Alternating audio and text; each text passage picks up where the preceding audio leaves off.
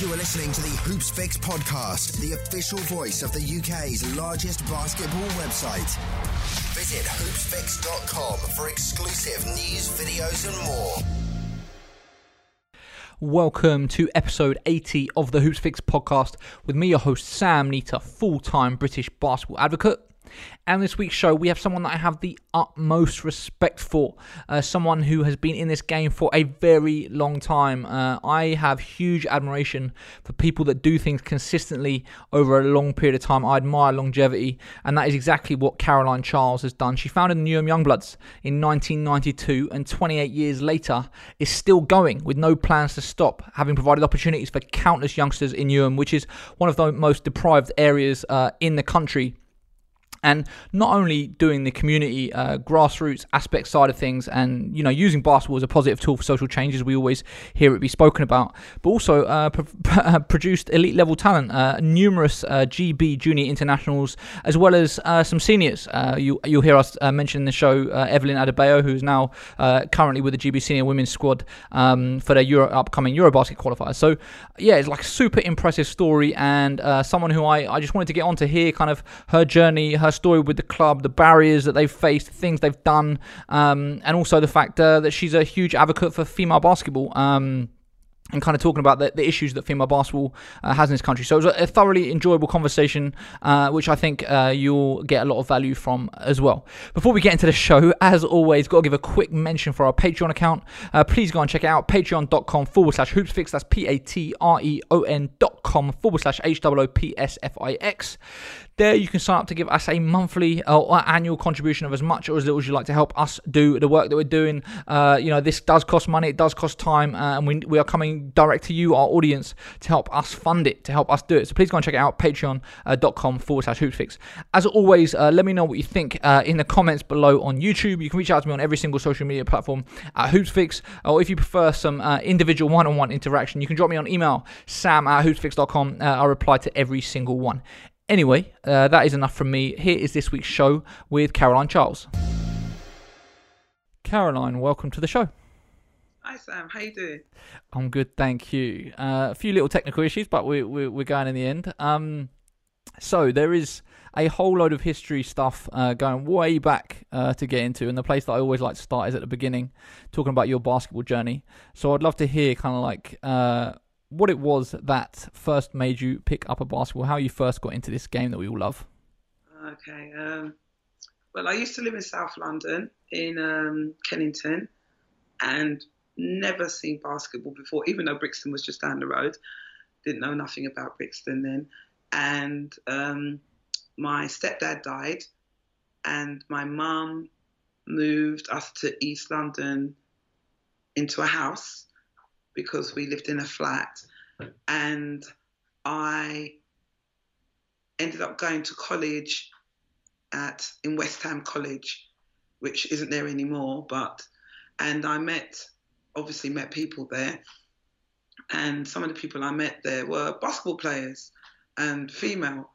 So I didn't know nothing about the game, and one of my friends, Jennifer Brown, she's married now, Montaniana, she asked me to come with her. So I went to the basketball session, and I just sat down and watched these girls just running around, bouncing this ball and shooting into this really high hoop, which I didn't know it was called a basket at the time. And I was just sitting there watching them. And then I must have gone there maybe 3-4 times, and always just sitting there watching what's going on. And then at the end, going home with my friend Jennifer, and then go and mess about wherever we were going. And one day the coach came up to me, that's Alan English, and he said, "Why do you come here and sit down for 2 hours watching what's going on?" And I goes, "I don't know how to play." He goes, "Well, do you want to learn?" And then I looked, and they were all so good. And I was thinking, I'm 16 years old. I don't know how to play these games. And some of these girls are 16, 15, 14, and they're just all over the place. I was thinking, He goes, "Just bring your stuff, bring some trainers, brings a tracksuit and just come. He goes, and we'll teach you. And that's how it started. I brought my stuff the next time, went there. I was rubbish. But what I was good at, I could jump. I didn't realise, but I could jump. So I was getting rebounds all the time. Sammy, you still there? Yeah, I'm still here. Yeah. Okay, because you've gone from my screen. Oh, I'm still here. Maybe it's minimised or something. We'll carry on talking as long as I've got you. The recording should be fine. So we're good. So you're about go on. Sorry. Yeah. So I could rebound, and I had really fast feet, and I think I had really fast feet because I used to run cross country, so I could go forever and ever up and down the court, and that's basically all I did was run up and down the court, get the rebound, and then pass it out to somebody. The scoring came much later. I had to learn to shoot the ball, but that's how I started, just going with my friend and sitting down. And so, what was your progression from there? Obviously, you ended up playing National League Division 1, I believe. Kind of, sort of. I guess, the things that I want to focus on, of course, we spoke about was really the coaching side of things and talking about the transition. But the playing stuff is always interesting just to hear the background. So, when we're talking about kind of where you went from, 16 to into your early adulthood playing, where were you playing? Who were you playing for? And kind of what was your journey like from the playing side? Well, I got into coaching. I don't know if it was early or late. I started coaching when the teachers, Alan English and Jerry Meredith, decided that they weren't going to run the club anymore, or they were going to stand down. But the girls still wanted to play, so we decided we were going to run the club. And I sort of like took on the honorary role of player coach. And then because I didn't think I was as good as the rest of the girls, I'd put all the other girls on and I'd just stand around coaching. And then I joined the forces. I was in the army. And while I was in the army, I also joined Brixton Basketball Club. So I used to travel from Guildford 2 nights a week down to Brixton, train, then travel back to camp, get in before lockdown, and games on the weekend if I wasn't on duty. I used to travel to Brixton, go to the games wherever. Jimmy used to drop us off in Brixton. If I had to get back to Guildford, I got back to Guildford. I don't know how I did, but I did. Got back to Guildford. And I wasn't coaching so much then. I was playing with Brixton. And then when I got a posting closer to London, Jimmy said to me, he goes, Caroline, there's a lot of kids in East London, that need something. That time, Humph Long had East London Royals, and basically all the good players went to East London Royals, but there were still kids that wanted to play basketball, but they weren't good enough, or Humph's club was full already. So these kids were all surplus to surplus. And I just started this little thing. I was mainly focusing on girls. And I was running I'm trying to get it in order. I was running the Newham team because I wasn't out of the army yet. So I was just doing things here and there and everywhere. So I was running the Newham team. And Tony Garbaletto was coaching the boys. And when I came out of the army, that was around about, I don't know, just after the Falklands War. When I came out of the army, Tony said to me, "Oh, Caroline," he goes, "I'm going away for a bit. Can you look after my boys?" And I said, "Yeah, sure. There's me thinking Tony's going away for a holiday, 2 weeks. Tony never came back. He'd actually got a coaching position somewhere else, and he'd go, but I just didn't understand. I didn't listen to him properly. It was my fault. And I was stuck with all these boys and my girls. And the girls were called Newham Bluebirds then. So I had these boys and these girls, and I was just coaching them. And how old were you at this point? I must have been about 20. No, I went in the army 16, 3 years, 22, 23. Early 20s. Yeah. And yeah, because a lot of the parents used to go, "How old are you, Caroline?" Because I looked young.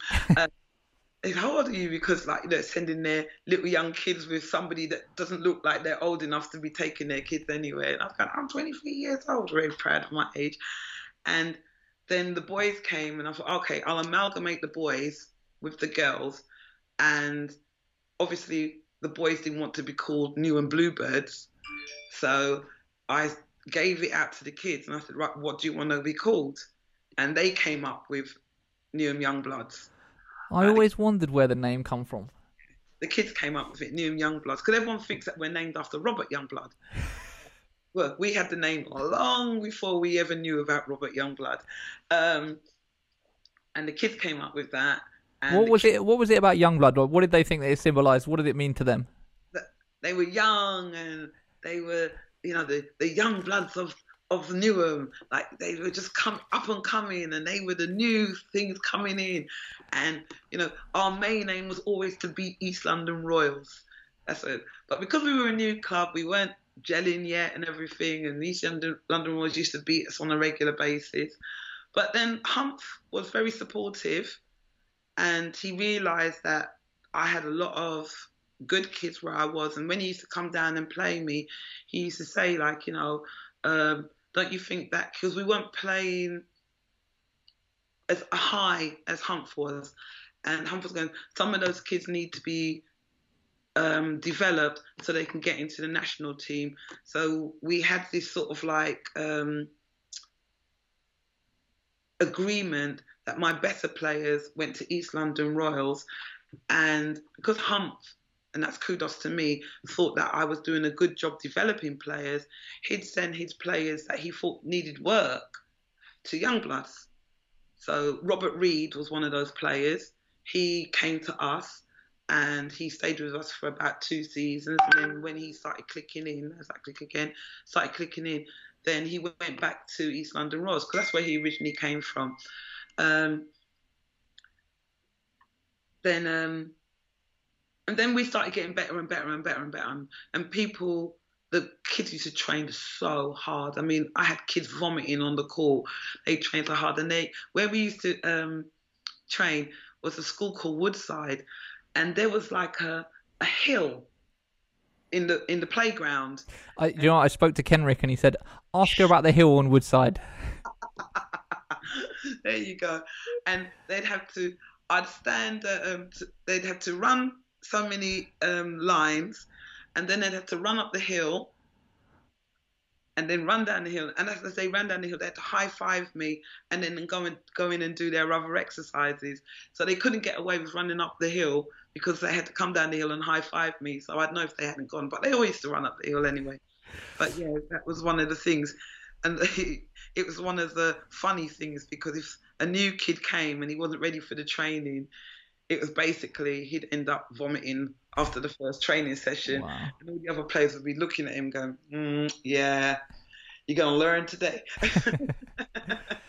So what was it that, like I was saying before we started recording, the most impressive thing for me is the fact that, Newham Youngbloods was established in 1992, and here we are, 28 years later, and it's still existing, it's still doing it. Like, what was the driver? Like, what is the driver? What was it that motivated you, that wanted to set up your own club, do your own thing, do essentially, doing community service in many ways, where, you're not profiting from it, you're not coming away lining your pockets and ending up a multi-millionaire with houses and cars and everything else. We all know how British basketball is, What was the driver? Like, what is the driver? I'm going to be honest with you. I had no idea what I was doing when I first started. I didn't realise that this was going to come about. Like I said, I started with a bunch of girls that wanted to continue playing after our teachers had left us, and we'd got too old to be playing school basketball. And then they all went, got relationships, got married, and they went away, and we all got our jobs. I went into the forces, and it was all bitty.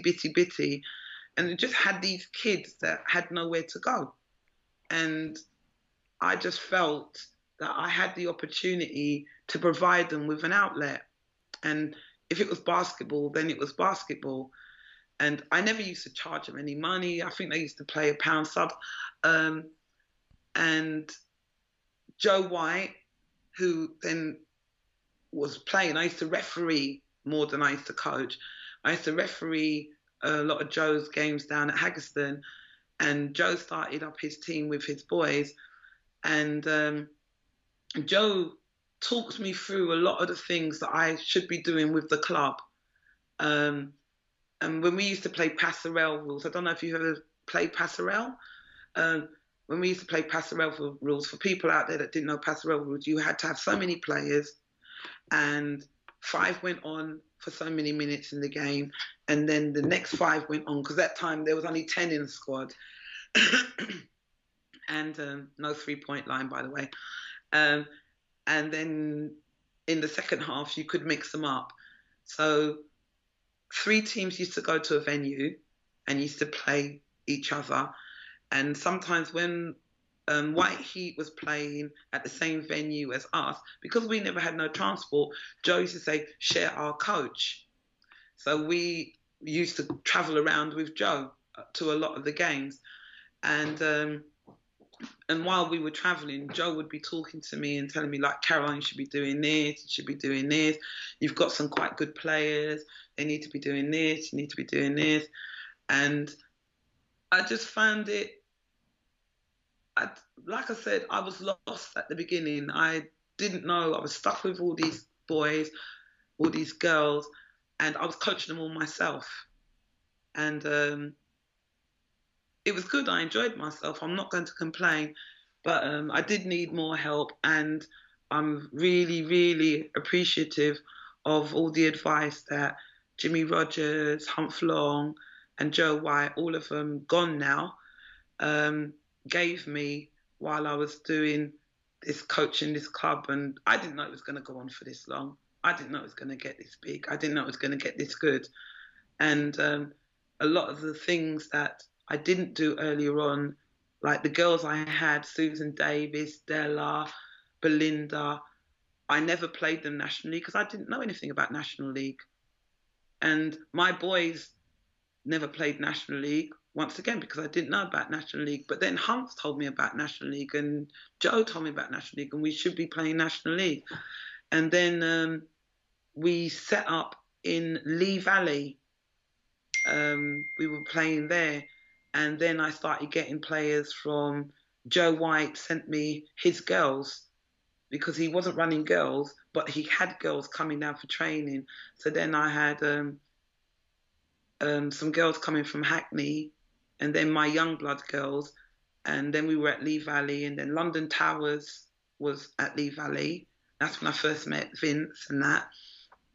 And that's when we started playing National League and doing okay. We did okay. Wouldn't say we did anything spectacular. We never got to Final Fours or anything like that, but you know, that was one of our aims.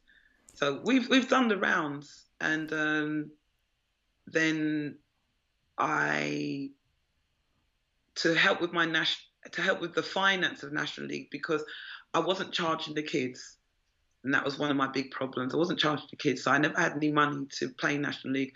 So then Jimmy Rogers asked me to come and coach down at Brixton, the team down there. So I would then drive my girls from Newham. So we'd finish school, get in the minibus, drive down to Brixton, do training. Then I'd drive all the Newham girls back to Newham, drop them off at their houses because it was late at night. And then Brixton, we did well at Brixton. We did well at that. And then Jimmy said to me, Caroline, you've got a good core of girls there, and they're basically Newham based. Start doing things properly down at Newham. And that's when I started going National League. I went National League with the girls, and then the boys were like, well, what about us? What about us? And then I started getting other coaches coming in. Some of the coaches that came in were coaches that had been in my girls team previously, like Rebecca King, Emma Omabarry, Stephen Onretti, trying to think of anyone else that came coaching. Kenrick had gone by then, but those guys who had then grown too old to play juniors then came back and helped me coaching the kids that I had. And that's when we started gaining strength. You know, when you talk about your influences, you know, those three names, when we talk about Jimmy Rogers, Joe White, and Humph Long, you know, we're talking about three of the most legendary coaches to have ever coached in this country. When you think about the influence that they and the impact they had on you and your own journey, and the biggest learnings that you've taken from them and carried forward with you, whether it's on the basketball court or in life in general, what would you say those learnings and those sort of takeaways are?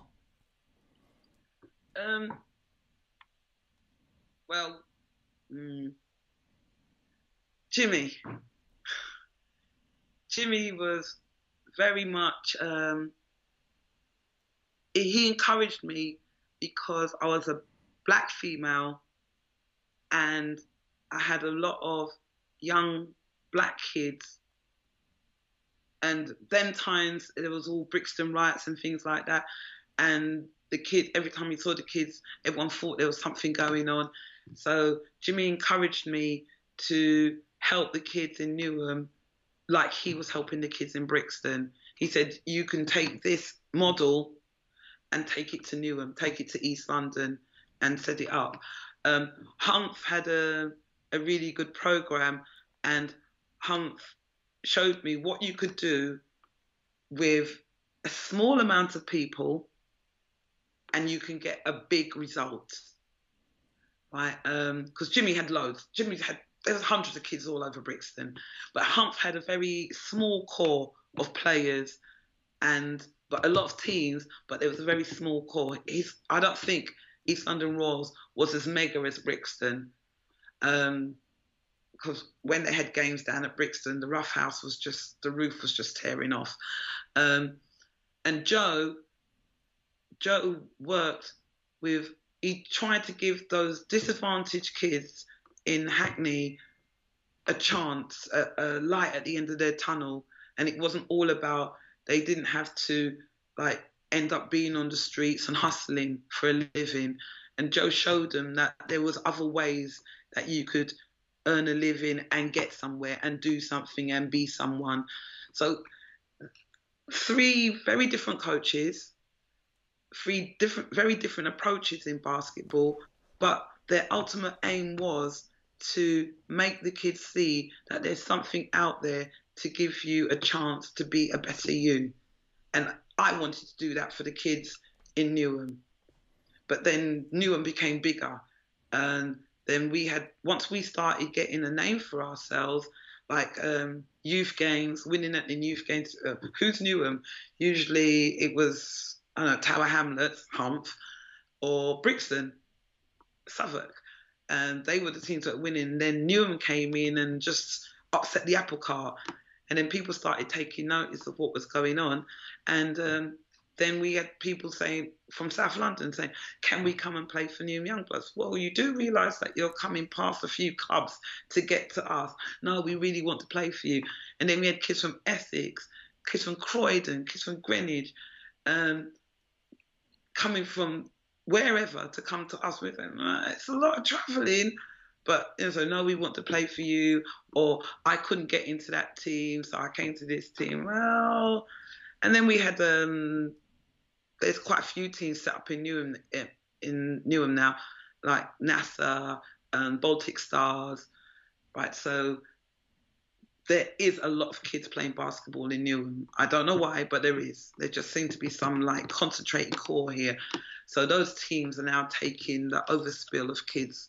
So we've got kids from all over the place, and so are those teams as well. So there is a big, I don't know why, but there just seems to be a lot of kids, and a lot of kids from Essex coming into the city now to play for the teams now, because the teams seem to be closing down in Essex. I don't understand why. When you talk about kind of, I guess, the ethos of the club and what you're trying to, you know, let's say you've got a 11, 12-year-old that says they want to start playing basketball. When you're looking at them, like, of course, there is part of it is about developing them as a basketball player, right? But also it's about making them fall in love with the game, and I assume, teaching them life skills off the court as well. Like, how are you approaching it when you've got a young player that wants to start, that's come to the club and says, I want to get involved, or whether their parents have come to you and said, I want them to start playing basketball? Kind of, what's your approach when you're thinking about how you need to, deal and start coaching that young player? Well, they come, and basically, we have to look and see. It's I've got this saying. I think I got it from Mark Gunning. Thinking, but somebody said it about knowing your cats, right? And for me, knowing your cats, as in, is this person a tiger, a lion, a pussycat, a cheetah, a puma, right? And some of the kids will come with you and they've got the bravado, like, yeah, I want to play basketball. And then some of the parents will go, oh, I've got a 12-year-old kid and he's 6 foot already. Yeah, bring him.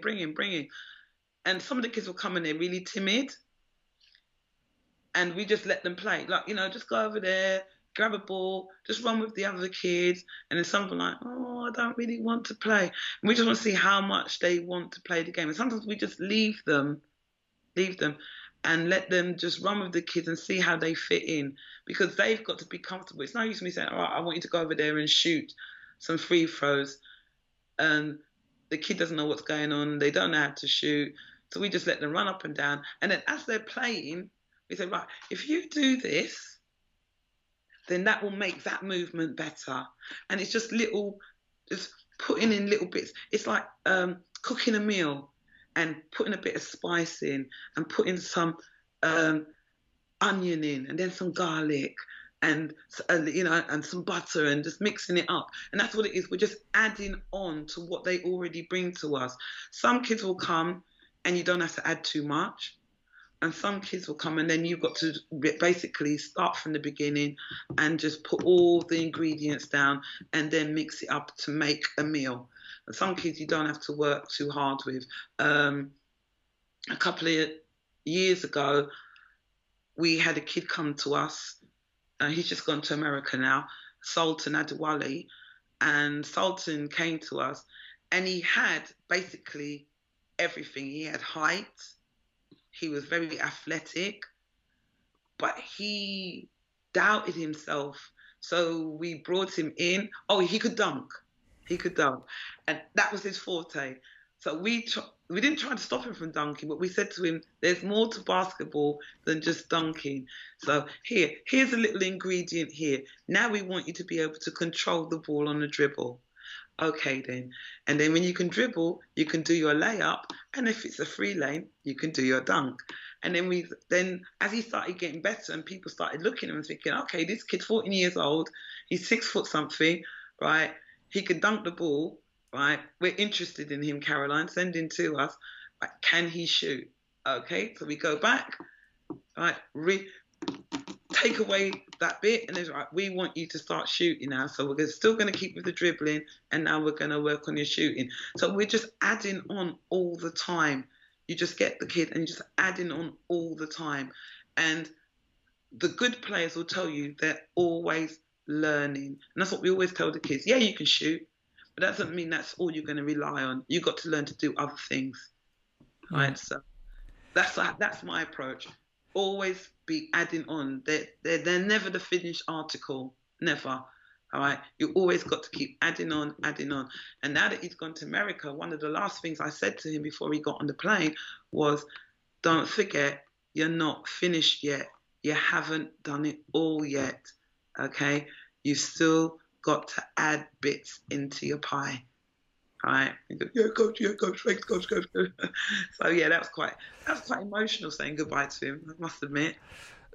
When you talk about the current club structure, what's the sort of the spread of the teams that you have, boys, girls, the age groups that you go down to, like kind of what does it look like at the moment? At the moment, because of COVID, we were training on an outside playground, but at the moment we have under 14 Prem, under 16 Conference, under 16 Prem, under 16 Girls Prem, an under 18 Prem. So we got 5 teams this season. Last season we had under 14 conference, under 14 Prem, under 16 conference, under 16 Prem, under 18 conference, which we weren't happy about because we wanted them to go Prem, because the under 18 conference were the under 16 Prems that were too old and had won their league and battered everybody, but BE wouldn't let us go into the Prem because it was a new team coming in. So a bit of politics there. So we went into the conference and it wasn't very stimulating for the boys. Yeah. Right? They needed to be challenged more. And now they've got Prem and we haven't got any basketball this season. Nightmare, isn't it?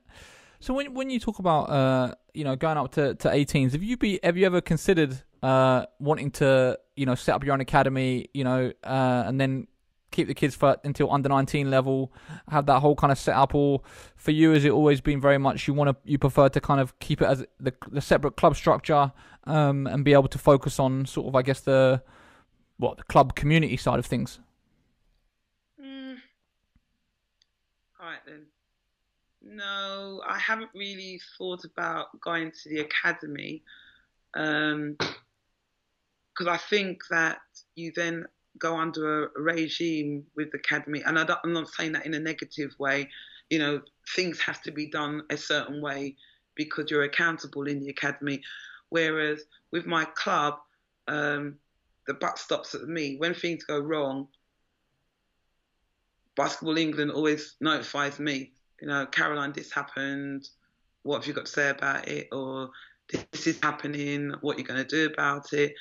So, and there's still kids out there that will never be academy kids, but they want to play basketball because they love basketball. And I want to be there for those kids. I also want to be there for those kids that want to take it further, because we're quite proud of the amount of kids we've sent to the States and that have played for the national team. But I'm also proud of the kids that never got to go to the States or play for the national team, but they have a love. And when basketball was running and we had a scrimmage, those same kids that didn't play national for the national team and didn't go to an academy would turn up for a scrimmage. Hey coach, how'd you go? And what are you doing now? Oh, I do this, I do that. I've got one of my girls who runs a fitness program.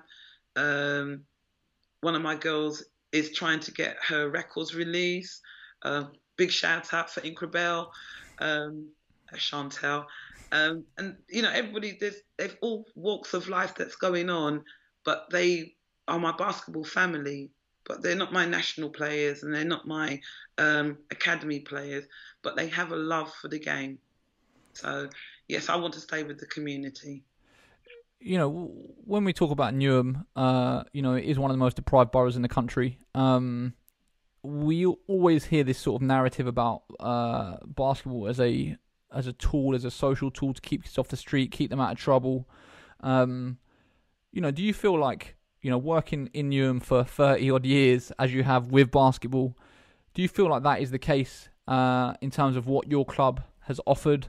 Do you think it has kept a lot of kids out of trouble? Do you see the social impact? Do you feel the social impact in your community? Yes, undoubtedly. The kids, they have some focus. They have life skills. They understand that there's other things just than being on the street. And also the parents feel safe, that they know where their children are for 2 nights a week. Because the way things are with, postcodes and county lines and all those things, the kids haven't got time to be involved in that because they're at training. And if they're not at training, they're at games. So 2 nights a week they're at training. Then the weekend, they're away to games. And when you think of it, 2 hours for a game, if you're travelling away, let's say we're going to Solent. Solent's a 2-hour trip. So that's 2 hours to get there. You've got to get there an hour before tip. So that's 3 hours. Then 2 hours for the game, that's 5 hours. Then 2 hours back, that's 7 hours. That's basically the day gone. Where are they going to go? What are they going to do? They're tired by they come back. They just want to go home and go to sleep. So the parents are happy with that, and all our staff are trained up, child protection, first aid. So the parents are happy that they know that their kids are with somebody that will keep their child safe. So, yes, I think that I'm thinking back now, all the way down, and we've had kids that have come from bad backgrounds. I mean, I remember one kid that actually had some things that around his ankle. Oh, like a strap so that they can, like a I know what you mean. Yeah, yeah.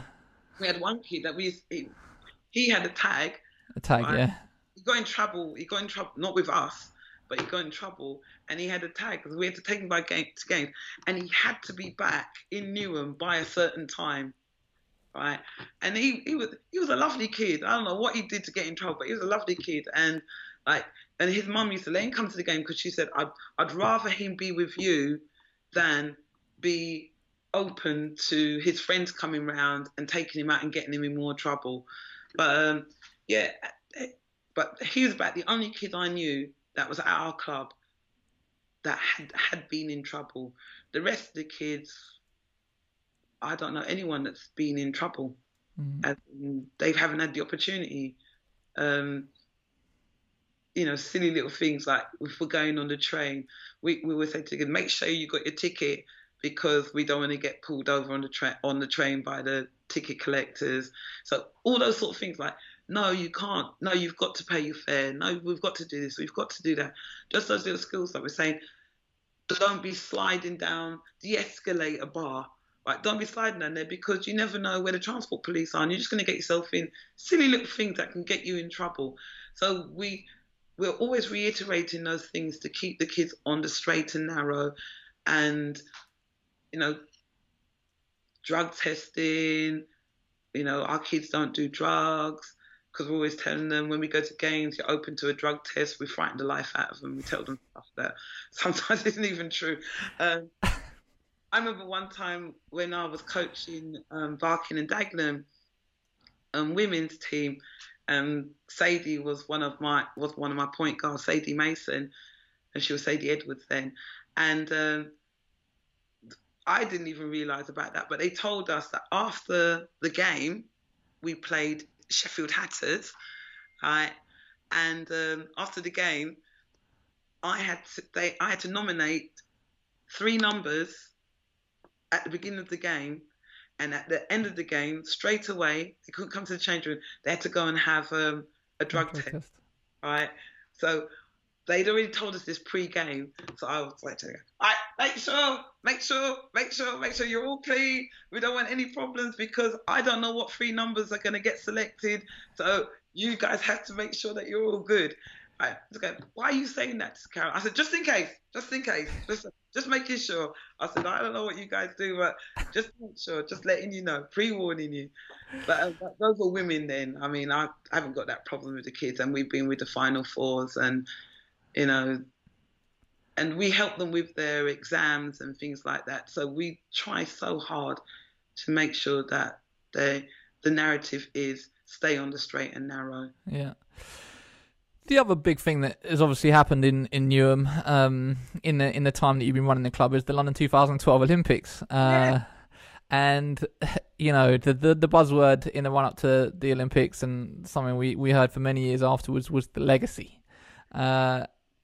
I've got my own very strongly held opinions about that, but as someone that is on the ground, that is one of those clubs that is operating in the borough that the Olympics happened, can you talk about sort of your thoughts on the legacy, the basketball legacy from the Olympics, whether you feel that it has had any sort of tangible impact on sort of, I guess, grassroots basketball and basketball in the area?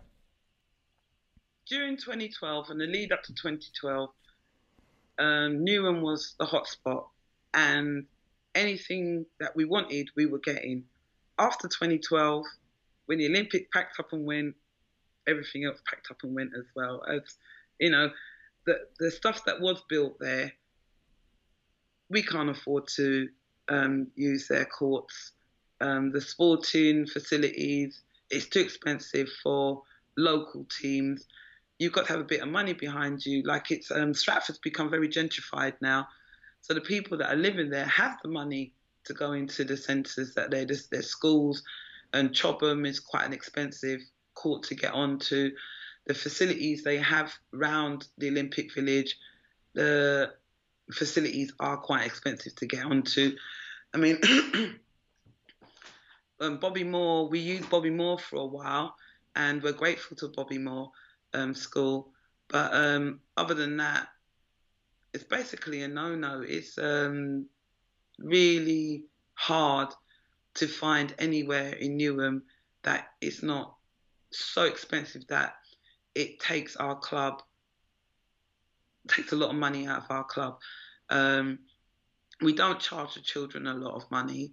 So if let's say, right, what we charge the children now, and if we had to pay for a whole season of the court, for court hire, we wouldn't have any money. We'd be in the red. And so, yes, before anyone says anything, yes, I know there's grants available and we would be applying for the grants, but it shouldn't be like that. It's we're a very successful team. We're in the borough that had the Olympics in it. We should be able to get into a venue, and I'm not saying not pay for it. Of course we got to pay for it. You've got to pay for the work that other people are doing there. But the money, we'd have to charge children lots of money to cover the cost of the courts. Yeah. All right. And we're a volunteer group, and we're so busy developing the kids that we have got parents that are helping with the volunteering, with the admin of the club. So that's a good thing.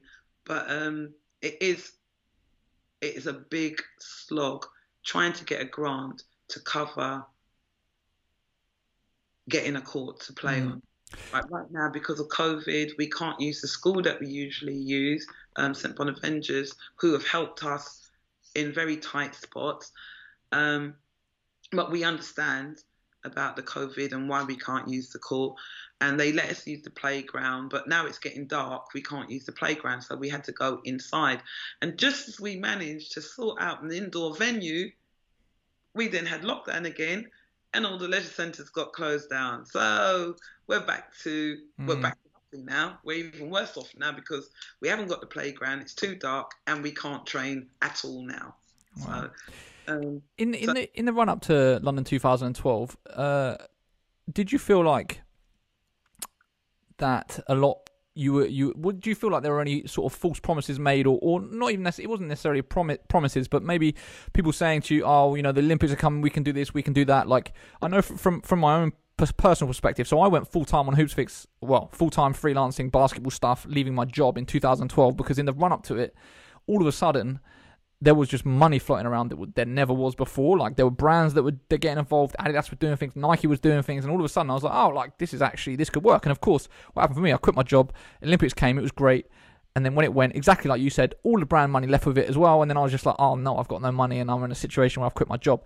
And I feel like it could potentially be the same for, you know, a basketball club like yours, where it's like, you know, in the run up to it, you're being told that this is what's going to happen. There's going to be a legacy. You're going to get this facility. You're going to get subsidies on this. You're going to get basketballs or hoops or whatever it might be.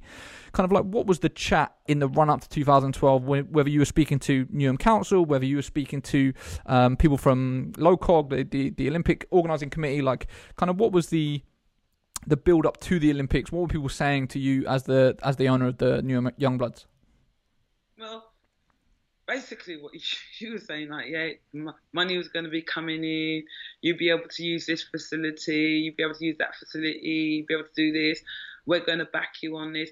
And Newham Council did help out for a while, but when the money ran out to them, then obviously they couldn't then help us.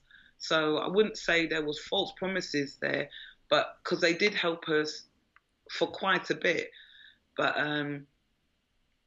once the money ran out, that was it. Mm. We left to fend for ourselves. I mean, I still keep in contact with Newham Council, and they do try and help us as much as they can, but financially, they haven't got no money to help us, so we can't really ask them for any money. But on the twist of that, they have helped individual kids. We've gone to them and said, look, this kid is going to play for England, and we can do individual grants and get money for them. So they have helped us there. So I won't say that they promised us the world and didn't give us, because they helped us as much as they could, as much as humanly possible.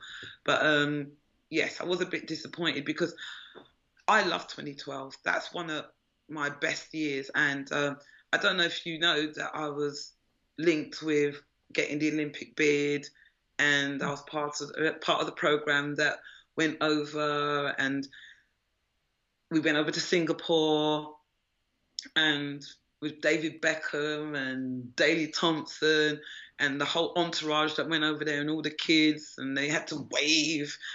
And that was so one what was that? Was that they were like they were saying that you were one of the local clubs that were going to benefit from the Olympics that's kind of worked in Newham? Like, kind of, what was why were you involved? What was the context? Oh, well, all right then. The context was, oh gosh, wow. Okay then, going back. Okay, they wanted they were going to go into it as in, we are the young generation. We're going to have this legacy that is going to be there for the young people. So their whole remit was to bring young people over to Singapore with the Olympic bid, saying these are the kids, all these kids that are going to benefit from the Olympics being in London 2012. So we went over there with, when we brought the bid over, they sent it over with a young person, and they approached Newham Council and they said, can you recommend, I wasn't involved in this, all right, please note, I was not involved in it. Can you recommend a young person who epitomises sport in Newham? And they gave a few names, and one of the names happened to be my daughter, all right, and they selected my daughter, and my daughter then went over to, I can't remember where we went, Switzerland. Went to Switzerland, and we put in the Olympic bid, and it was accepted, and then that's how we got to go to Singapore. Wow. So then when we got to go to Singapore, because my daughter had gone over as the main person, the face of the 2012, they then added on top of that, and they brought in all these kids from all over East London, and they shipped us all off to Singapore. And I went over as a chaperone. So it wasn't anything to do with basketball. My daughter was basketball, yeah, but I went as a chaperone. And it was great. It was absolutely fantastic. And as you know, we won the bid. It was fantastic, and people were throwing us all over the place. And so when I came over, I worked in the Olympic City. But that was the mix-up of everything. So it was a great time. 2012 was a great time, and I thought that it would be great afterwards. And I got to admit, I mean, when I walk around Stratford and I see all the buildings and great memories come back, but then I look and I think, well, what's now? It's still not what we hoped it would be. It's not local sports in there. There's not a lot of local sport happening. There's people coming in and using the facilities, but the local people aren't using. I might be wrong, but it's not what I'm seeing. I mean, when I'm coming from Bobby Moore after training, going around, you walk past the swimming place, you walk past the cycle track, and we don't see a lot of local kids on it. Yeah, yeah. No, I might be wrong. No, I think the gentrification thing is a familiar issue in London, isn't it? And I think Yeah, I mean Stratford has clearly, like I said, I've lived it. I moved to Plaistow in 2011 because I knew at that point that I was going to get media accreditation to the Olympics, and I don't know if TFL was scaremongering so much about the fact that public transport was going to not be working because there's going to be so many people. So people need to find alternative routes. People need to work from home. So I was like, I want to be walking distance to the Olympic Park so that if public transport is messed up, I can do it. And then yeah, so I've kind of seen the transformation over the years and being on the ground myself. And yeah, like for sure, it's, you know, I think you come into Stratford and you walk around the Westfield and the sort of East Village behind it and everything else. It's completely different, and I would say for sure it's not necessarily the locals who lived here before that have benefited from that. But yeah, I'd be interested, like kind of talking about the resource that the club had in the run up to 2012, and then it going away. Like, if you were to look at the club now, and you were to look at what is potentially holding it back, like if I was to give you a blank check and say, you know, use this to grow the club, you know, to make it whatever you want it to be, like, what do you think? Like, is it just money? Or is there other things? Like when you talk about kind of like what would really the biggest barriers that's stopping Newham Young Lads from being even bigger and more successful than it already has been? Venue, and venue equals money, right? If I had a venue, like Lewisham Thunder, if I had the venue that Lewisham Thunder had, I'd be happy. I wouldn't even work. I'd just run that venue, rent it out to some other clubs as well. So they come in and that would be my revenue. Right, just basketball lines, no badminton court, never. Maybe put some volleyball in there so volleyball can come in, because volleyball doesn't get a good look at things either. But I like volleyball. But yes, a venue. If I could get a warehouse and transform it into a basketball court and basically run ourselves, and obviously allow other teams to come in there and train. But we'd have our own facility for games and for training, and that blank check would basically provide us with a venue. And I don't know, I think the kids should still be able to pay membership, because so that they understand that you don't get something for nothing. All right, that's why we charge the kids membership. And that was one of the things that Humph told me, that the kids have to understand that you don't get something for nothing. So I agree with membership being paid, but I don't agree with milking the money out of the kids. I mean, there's some clubs out there that charge an astronomical amount of money for membership. And then I quite happily, when we're going somewhere that I know pays a lot of money for membership, I get my kids, I go, ask that kid how much they pay for membership. And when they hear that, oh, coach, I go, yeah, so don't ever moan about how much we charge you.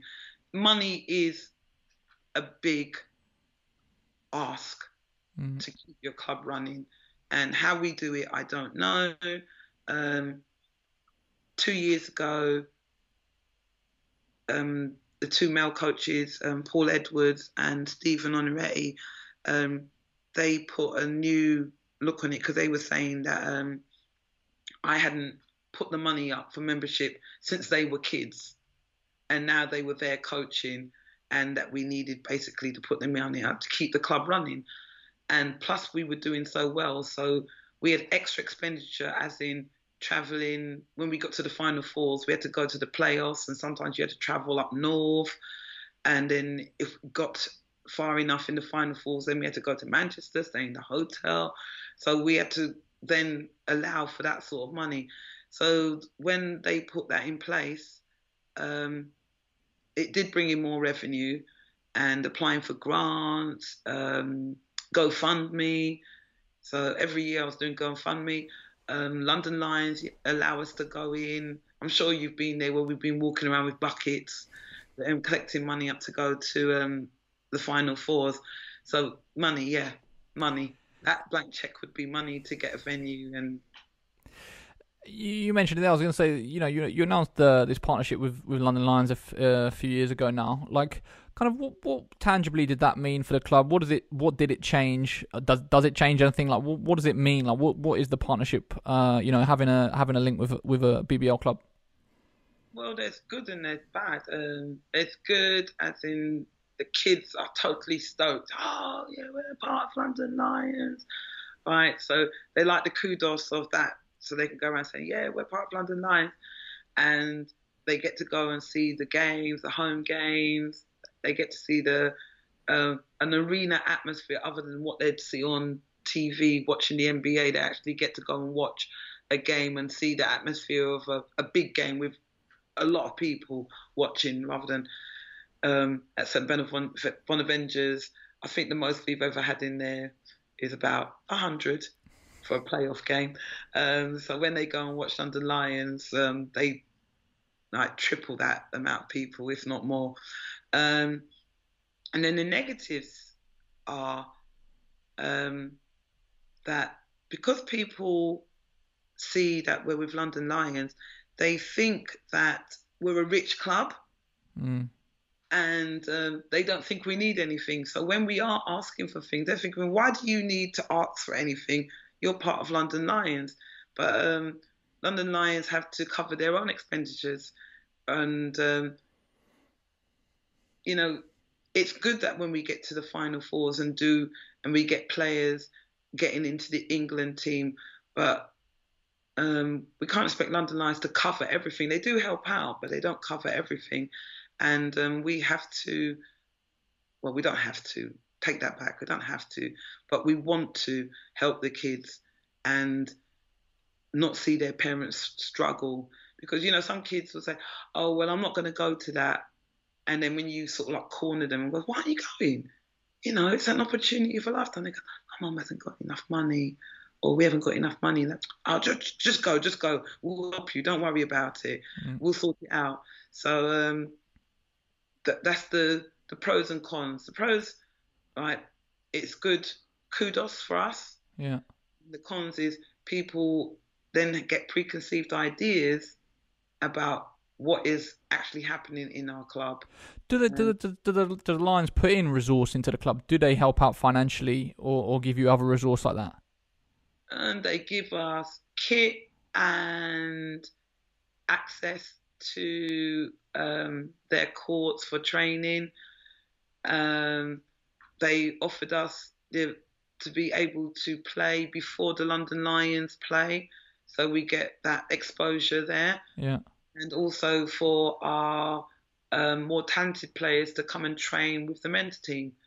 So I don't know about money as in physical money, no, but as in we didn't, for a couple of years we didn't have to buy a kit. Yeah, value in kind stuff. The we obviously saw this summer that the Lions came under new ownership. A big American sort of VC firm with a lot of money have started funding them. Has that changed anything for you in terms of your partnership? Have you noticed anything in terms of the resource that you get, or has it been very much the same still?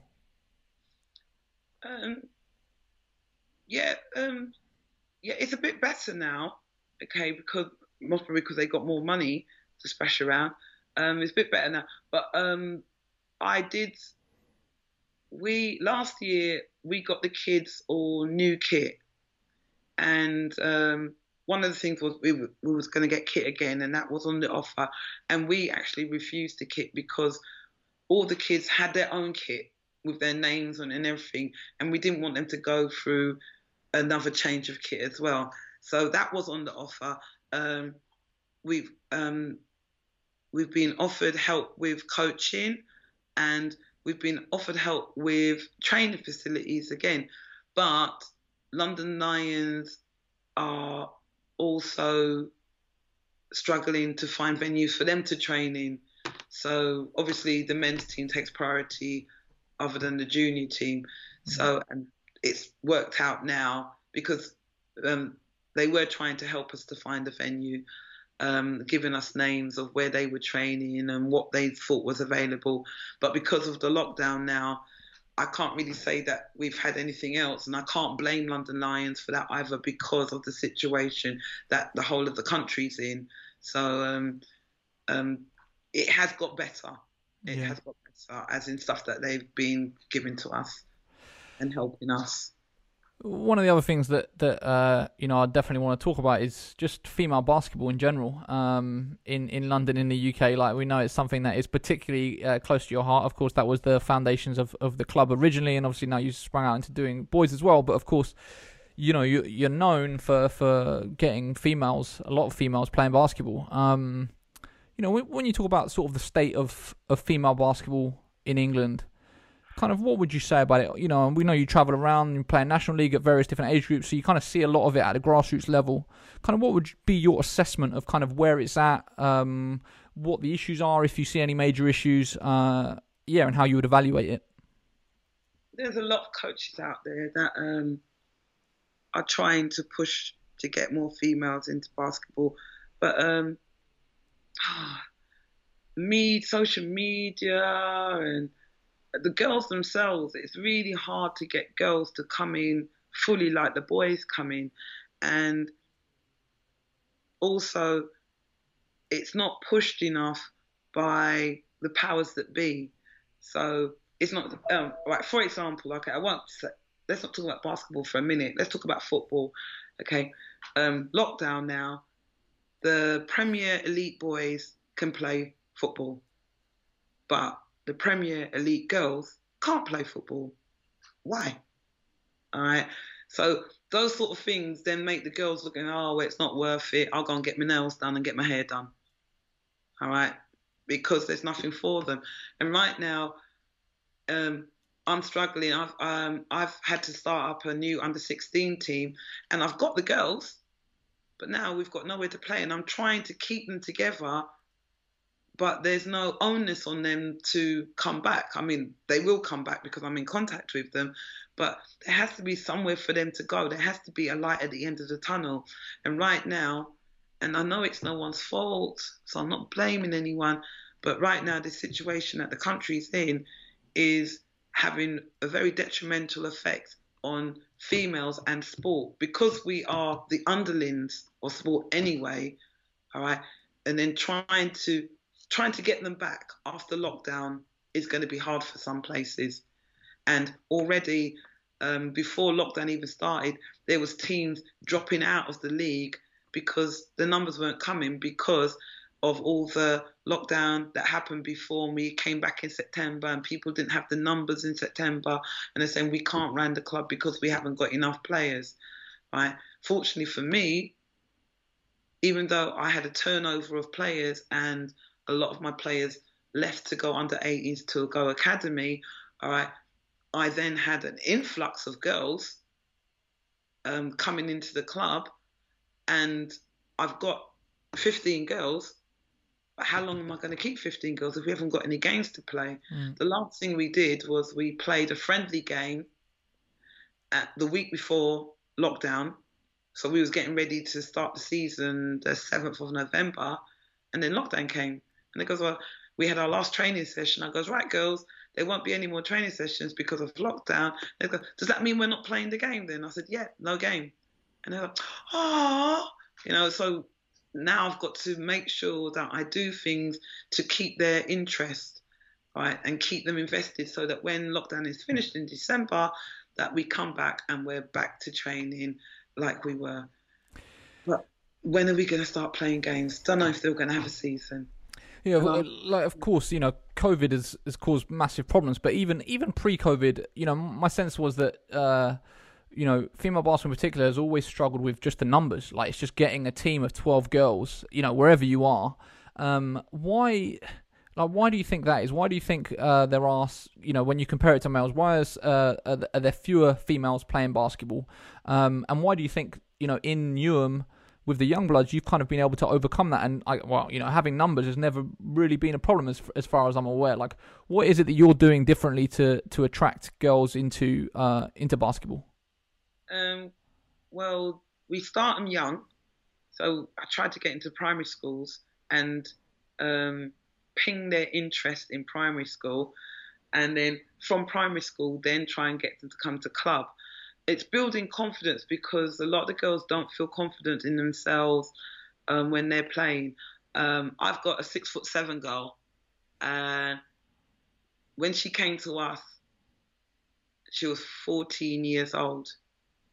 And basically, she must have been told over the years, you know, be gentle, you're too big, you're bigger than everyone else. And she came in and basically she was all crouched up and half herself, and she had no confidence whatsoever. And I had to like trail her around wherever I knew there were tall girls and girls that were playing well, and take her and show her, look, there are other females like you playing. Look, she's got makeup on, but she's playing basketball. She's got her hair done, but she's playing basketball. She doesn't look like a boy. She's not full of muscles. And these are all the things that I hear the girls saying. Oh, I don't want to get muscles. Oh, I don't want to break my nails. Oh, I don't want to do this. Oh, I don't want to do that. So the girls have got this thing that they don't want to be looked at as doing something boyish, right? And also there's also the basketball happens in the winter months, and the parents don't want their girls out on the street at night. And girls are more studious, so their parents would rather they study than, as some of them say, bounce the ball. I used to have one girl, Evelyn Adebayo, and her parents were adamant that she was going to become a doctor, and bouncing the ball wasn't going to get her anywhere, but it did. And she went over to the States, got a full scholarship, ended up playing at a high university, and I think she's in Belgium now. Yeah, exactly. She finished off a college career at UConn, and has just got a GB senior call up, and she's with the women at the moment. Right, so that's what I'm saying. So, and like, I had to basically beg her mum to let her play, and because her mum wasn't sort of like more about her getting her education, I had to chase Evelyn around the school to get to come training. She was 6 foot something. She's trying to hide from me in school. I see you. Get into the gym. So if you were trying to implement a, like we've seen, Basketball England have made a point of trying to focus on it with this all girls stuff that they announced, all girls program, trying to just, I guess, raise awareness of it and increase participation on the female side. Like, do you think that that's made any tangible difference? And I guess if you were trying to come up with some type of strategy, like a nationwide strategy to increase female basketball participation, what would you be looking at trying to do as a priority? Primary schools, getting into the primary schools first and doing things for the girls. The boys will always have something going, but make it especially girls training for the girls, and they come to it. Like, look how many girls turn up for gymnastics. All right, because it's a girl thing. All right, they're all there and they're all in their little leotards running up and down and jumping up and down. And the training that gymnasts do is so hard, right? But they make it look girly and pretty. And does this sound too genderish? Because I don't mean that basketball girls had to be girlish and pretty, but it has to be appealing to the girls where they don't feel that they're being made to do boyish things. Yeah. All right. And I always say, like, people say, "Oh, girls basketball." So there's no such thing as girls basketball. There's girls who play basketball. All right. But there's not girls basketball. It's not a different thing. Girls basketball, boys basketball. It's not a different thing. It's the same sport played by different genders. So yes, I would get into the primary schools first. All right, so the parents get happy with it, that their kids running around, getting fit, enjoying playing sport, and it's a team thing, and they've got that little family atmosphere going on. And then you bring them up slowly with the mini basketball, the under 12. When we used to go to mini basketball festivals, there was girls all over the place. And then as a few years on, and where have all those girls gone? All right, and somehow they get lost in the melee. And then when you go into the primary schools, make sure there is a club for them to go to, because that's where they get lost in the melee. There's loads of them, and then there's nowhere for them to go, or no easy access for them to go, or the club that they have to go to is miles and miles away, and some parents work late, so they can't get their kids to that venue. or some parents haven't got a car, so they can't get their kids to that venue. So you have to give them access, because there's little pots of clubs all over the place, but they haven't got a girls' team. Why haven't you got a girls' team? Oh, I can't coach girls. Why can't you coach girls? You can coach boys, you can coach girls. They're the same. Right? So it's a lot. Primary school, definitely, and then make sure that they have that pathway into a club from the primary schools into a club. And I think that's why it's successful in Newham, because you've got primary school basketball, and then you've got the other club, NASA, and you've got us that the girls can go into. And then we get kids from Waltham Forest and Redbridge coming to us, because there's nothing there in their boroughs. I was going to say, like, in the time you've been running the Youngbloods, you've seen other clubs come in and get involved. Like, do you feel like Newham could support more clubs? Do you think there needs to be more clubs, or do you think that having more clubs causes more issues than it does benefits? I don't think Newham needs any more clubs. We've got NASA, Baltic Stars, and us. I know someone else is going to say, when they hear this, oh, you didn't kill us, Caroline. I go, so I'm thinking that's it in Newham. And then you've got Frenford in Redbridge, Frenford Falcons. I'm now stretching out. Is there anything in Tower Hamlets? Oh, you've got, yes, there is something in Tower Hamlets. I can't remember what they're called, but there is something in Tower Hamlets. Then you've got a team in Hackney. I think it's Hackney Lions. So But do you think that is enough? Like, do you think there is more appetite for it than clubs, or do you think there's too many clubs and not enough players? Like, yeah. But the thing is, these clubs that I'm talking about haven't got girls' programs. Where I'm thinking, where out of all those clubs I've mentioned, we're the only girls' program. Right? There was Eastside Eagles, and I think Barking now has a club. I think. I'm not sure, because I've been trying to sort my club out. But I think Barking Abbey might have a club. Might. Guessing. I don't know. Right? But I'm just saying that I've just named at least 10 clubs.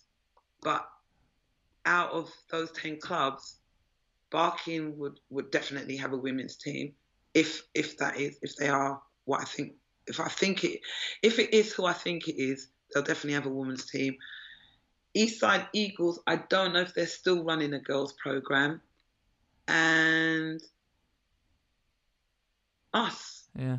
And I'm not sure if NASA's running a girls' program. I know they might be, but I don't know if they've got enough girls. So out of those 10, 3. Yeah. It's almost just like female basketball isn't a focus, is it? That's almost what it comes down to. Girls as well. It's getting the girls to actually come out of their house and come to training. Yeah. If they don't come training, then you can't do anything. So I'm not slating those clubs, because most probably they want to do something with girls, but they haven't got enough girls coming in. It's a chicken and egg situation, isn't it? Yeah. Okay, so I'm aware of time, so I've got some quicker fire, shorter questions just to finish off with.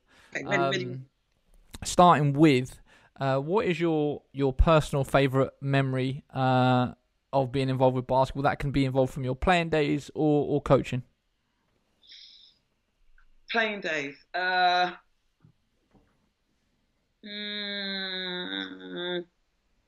Playing at Brixton Top Cats. I loved the camaraderie, the family, the atmosphere, Freddie on the music, everybody cheering in the crowd, all the little heckles we had. Have you ever been to a Brixton game? Yeah, but not in that era. All right, well, the Rough House, those were the days. That was good. So that's one of my memories that I'll always have, and love to Jimmy Rogers. Coaching, winning the girls' championships. We won that last year, the Girls' Cup, because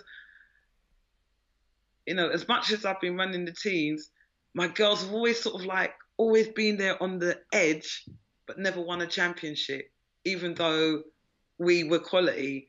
But we won the championship last year and What age group was that? worked hard for that. Which age group was that?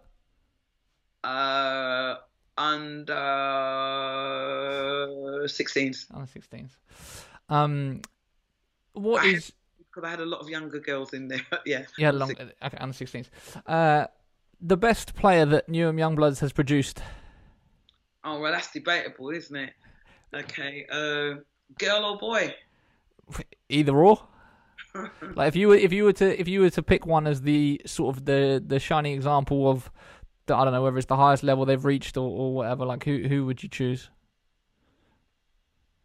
Shanice Norton. Okay, nice. Shanice Norton. I don't know if you know her. Yeah, of course. Yeah, she's playing at Barking Abbey now. She was with me from, she must have been about 9 years old. Her brother Dominic brought her down, and she used to play volleyball, but then she started playing basketball, and then she went on from, she just blew up and just went away at business, and she's done good, and we've always been in contact. No matter where she was, she's always been in contact with me. Best boy, Jelani Watson-Gale. MVP of the first under-16 Who's Fix All-Star Classic. Yeah, there you go. And the reason why Jelani, because we tried to get him in the England team, and the England team wasn't interested in him for whatever reason. And we went down to Final Fours, and he decimated everybody. And one of the Basketball England people came up to me and goes, "Oh, that kid over there, is he in the England program? Why isn't he in the England program?" I said, "They don't want him."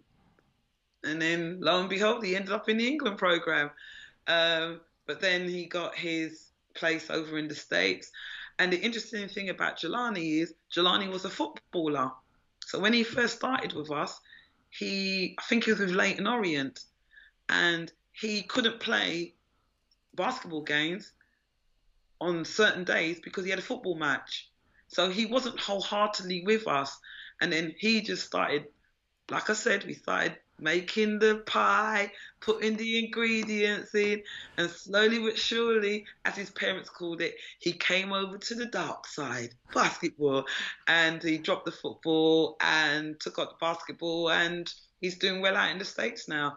So sorry for anyone else who thinks, "Oh, she didn't mention me," but I'm happy to say there's so many kids that I could mention, but those are the sort of like standout stories that nobody thought they would do that well, and they went from rags to riches, if you want to put it that way.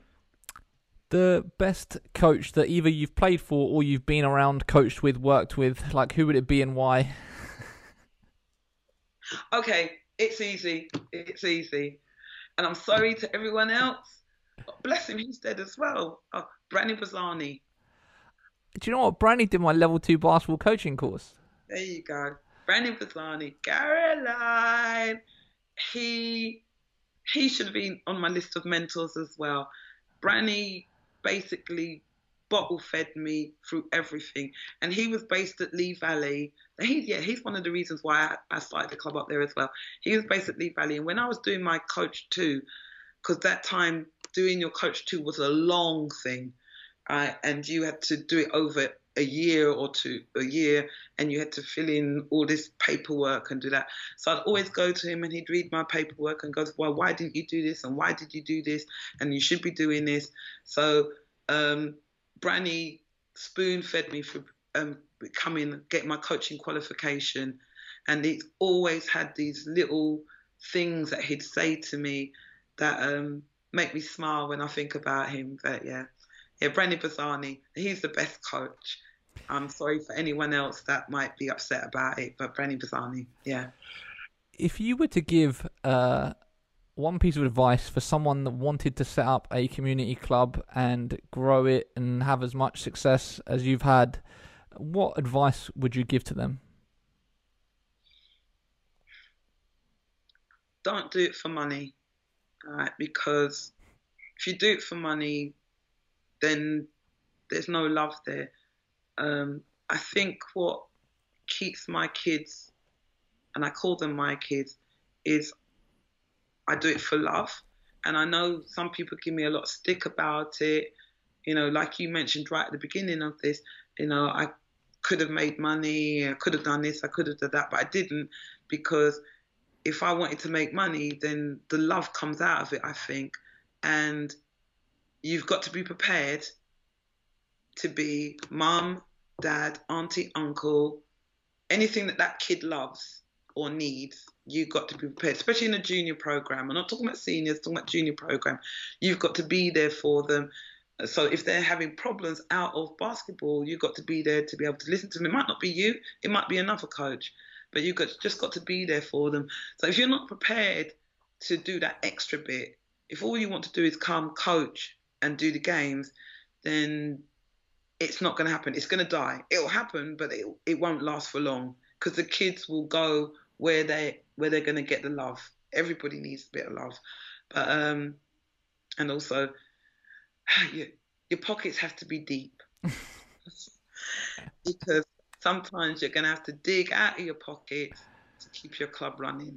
You shouldn't have to, I know, and I've been told I shouldn't have to, but you do sometimes have to go into your pockets, and not begrudgingly. You do it because you want to keep things running.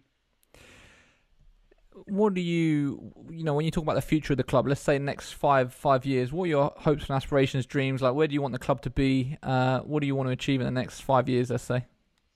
All right. Want to keep it going. Want to get this venue. I really do want to get this venue where it's just my club's venue. All right. That is one of my goals, to get a venue and leave something. My legacy is I have a venue there, and that anybody who wants to play basketball in East London or in the surrounding boroughs can come to this venue, and it's just basketball. You know, if you want to come and scrimmage, you come there. You want to come play a match, you come there, and you don't have, I wouldn't charge you loads and loads of money. I'd want that. I want the club to continue to grow. I'd like to put back in my mini team, because my mini team sort of like died away. So we've got in our under 14 conference team, even though we're not running it this year, we've got 10-year-olds, you know, mini basketball players, and that are playing under 14 conference. I'd rather they play under 12s or under 11s, and there are some central venue leagues that we do play them in, and we still will do. But I'd rather come. I'd like to have my mini basketball team back in, but we then lead on to more coaches, and the coaches have to come in with that love for the sport. I'd also like to get some more money in the club, so that the coaches that are coming in, I can give them some kind of money to cover them, like their expenses, their time, so they're not coming in and doing it for nothing, because not everybody's me. All right, some people do need money to survive. All right, I understand that, and but the coaches that come in, you have to come in and have that love in your heart, that you're going to give those kids your time, right? Not just come coach and then leave them. All right, it's very hard to get coaches like that, by the way. There are some out there, but it's very hard to get them. But I would like to give coaches some money. I mean, Stephen's been with me a long time, and I would so like to give him some kind of money for his time and him being with us. We've had coaches come and go, but he's stuck around, and he's doing wonderful things. And most probably, no doubt, when I meet the great basketball player in the sky, hopefully he'll keep the club running. Hopefully the club will still be running when I go, hopefully. I was going to say, when you talk about your own personal legacy, what do you want it to be? What do you want people to say about Caroline Charles and kind of the impact that she's had and the things that she's done with basketball? I came, I saw, and I gave everyone a chance. I came and I saw, and nobody was beyond my coaching. Doesn't matter what standard you are, okay?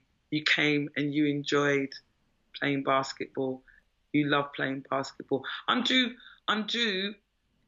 to do a reunion, right, and get all my players back. We had one reunion way back when, right, and Kenrick came back for that one.